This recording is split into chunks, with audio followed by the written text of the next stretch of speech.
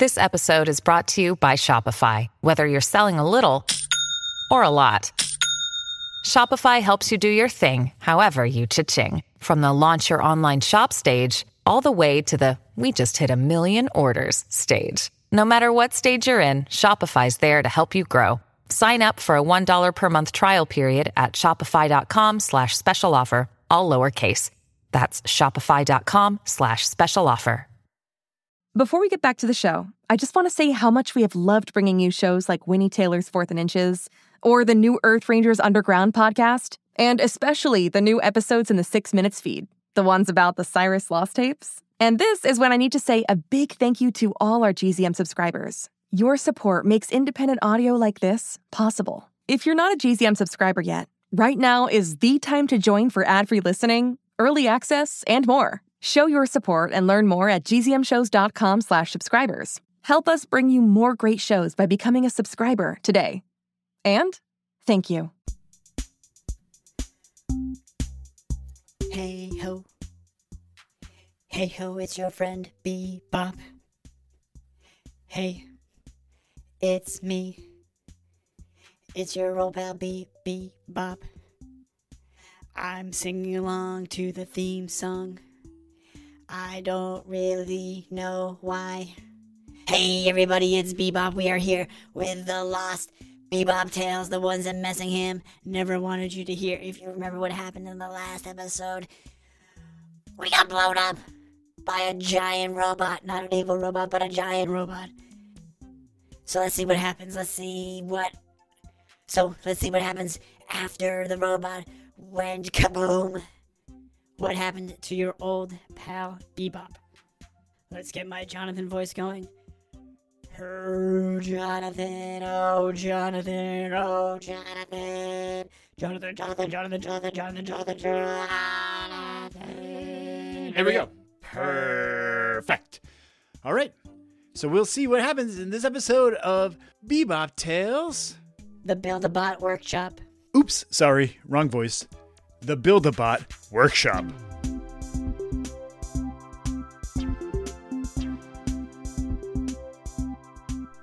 Let's blow me up. We'll blow right out of this arena, and then you can put me back together again. But what about me? What if I blow up too? You know, that's just a risk that I'm willing to take. Not me. That's not a risk that I'm willing to take. 3, 2, 1, blank. The robot had pressed the self-destruct button, and before BeeBop knew what had happened, the robot blasted out of the arena, and so did BeeBop. But they didn't blast off like a rocket or soar into the sky like Superman. They exploded! BeeBop felt a sense of weightlessness as he watched one hand go one way, one foot another, a toe over there, a knee flying through the sky like a baby bird. He felt no pain, except the pain in the neck it would be to put himself back together again. The giant robot's head floated up in line with BeeBop's, and BeeBop could not believe the size of the smile on the robot's face. Pretty neat, huh? Said the robot.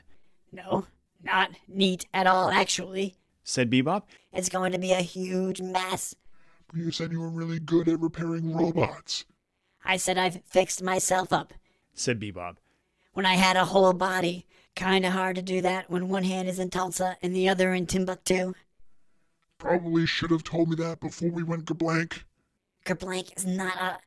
But the giant's head had already started falling backward toward the planet.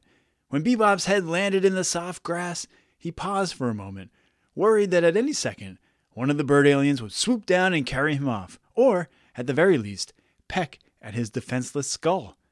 He saw a finger in the grass about 10 feet away from him, and he thought the glint on a small rock slightly further away may not have been a rock at all, but instead his shoulder.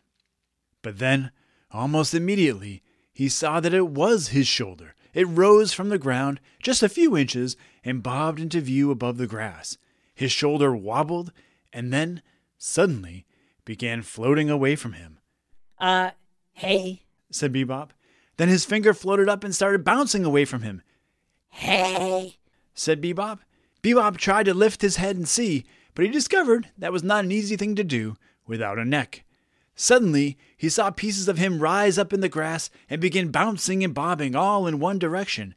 It was like there was an army of BeeBop pieces marching to war. Hey! BeeBop yelled. Stop, all of you. I command you as your head.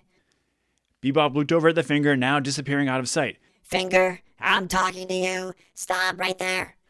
The finger paused for a second, and then, as if it had a mind of its own, it wagged at him to say no. What the heck? Said BeeBop. BeeBop watched the procession of body parts march away from him before finding himself suddenly lifted just a few inches off the ground by what felt like 100 tiny hands.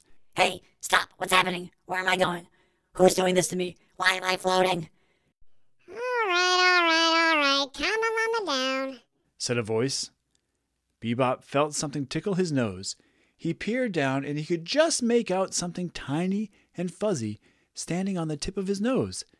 It looked like a furry ant with 2 long antennae stretching from the top of its head, and then 2 more antennae sprouting out of those antennae.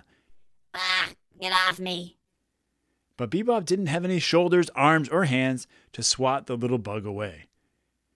You're trying to swat me off you, aren't you? Said the ant. That's hilarious. Your hands are about 50 yards away from you right now. So I'd like to see how you're going to pull that off. BeeBop tried to wriggle his nose to tip the ant off.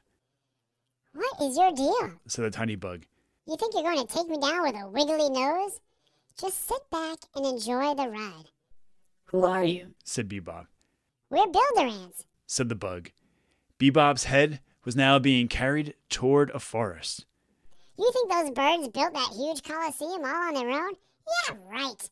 We did most of the work. And between you and me, they still haven't paid us. So why are you taking me? Well, your buddy over there went kablank, didn't he? So now we have 2 options. We can either take you and put you guys back together again, or we can sell you for scrap. I choose the first option. Said BeeBop. He had now been carried a few hundred yards. These ants worked quickly. He could see the leaves and branches of the forest now extending over him as he got carried into the shady undergrowth. No one wants to think they're scrap. But maybe you could be useful that way. Said the ant. I'm pretty useful already. Said BeeBop. More ants were coming closer, carrying BeeBop's body parts. What if I told you we could sell you for scrap, and that scrap would then become a hospital? Would you still say you're pretty useful? Yeah. Said BeeBop. More useful than a hospital? Said the ant. That is a weird question. Said BeeBop. You're going to make a hospital out of me? No. Said the ant. Honestly, someone would probably buy you and make like a door or a trash can. All the other ants laughed. I'm just messing with you. Said the builder ant. We're going to put you and your buddy back together, and we're going to do it quickly, because we don't have much time. You don't have much time. BeeBop rolled his eyes. Let me guess. Because you need my help. Yep. To defeat some ancient enemy. Yep. And it's going to be like a giant killer banana or something. No, that's ridiculous. BeeBop could feel his neck being reattached to his head, and apparently the shoulders and torso were already soldered back onto the neck.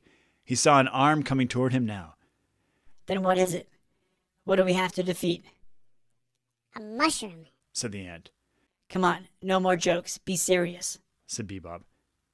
It's no joke. Said the ant. We don't joke about mushrooms. Okay. Said BeeBop. His legs were being fitted back onto his body. Respect the mushroom. Said the ant. His feet were attached to his legs. Understand the mushroom. Said the ant.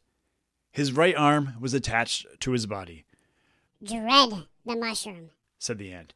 And just then, a long, slimy fungus swung down out of the tree and landed squarely on the builder ant. Fear the mushroom, said the mushroom. All right. So, there you have it. The builder ants were doing a pretty good job of putting me back together again. But then that mushroom came out of nowhere and took out the main ant. Did that ant survive?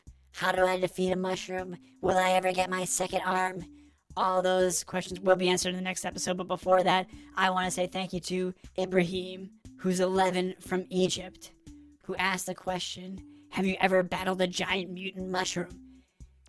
There's the giant mutant mushroom, Ibrahim, and we will find out what happens next week in this episode. Thank you all so much for being here, and I will see you next week. Hi, it's me, Jess. This is a message for all the 6 Minutes podcast fans out there. Have you heard? There are new episodes in the 6 Minutes feed called the Ivan Dispatch. I won't go into details, but Ivan found something. A box containing audio cassettes recorded decades ago, and it looks like they were recorded by Cyrus. If you're a fan and you're not following the show, you may have missed out. Search for 6 Minutes and click the follow button so you never miss an episode. And if you haven't heard 6 Minutes yet, what are you waiting for? Search for 6 Minutes, start a Season 1, Episode 1, and enjoy the most downloaded family audio drama in history. Hey parents and teachers, have you heard about gzmclassroom.com? It's a website where teachers can get companion resources for everyone's favorite GZM shows. 6 Minutes, Mars Patel, Podcast Title Pending, 6 Minutos, The Res, Becoming Mother Nature, Iowa Chapman and the Last Dog, Treasure Island 2020, The Hollow, Young Ben Franklin, and The Big Fib all have companion resources for additional critical thinking, listening comprehension, and ultimately creativity. We made them just for you. And oh yeah, they're free. Free! The people on Facebook didn't believe us, but they are free. Head to gzmclassroom.com and get yours today.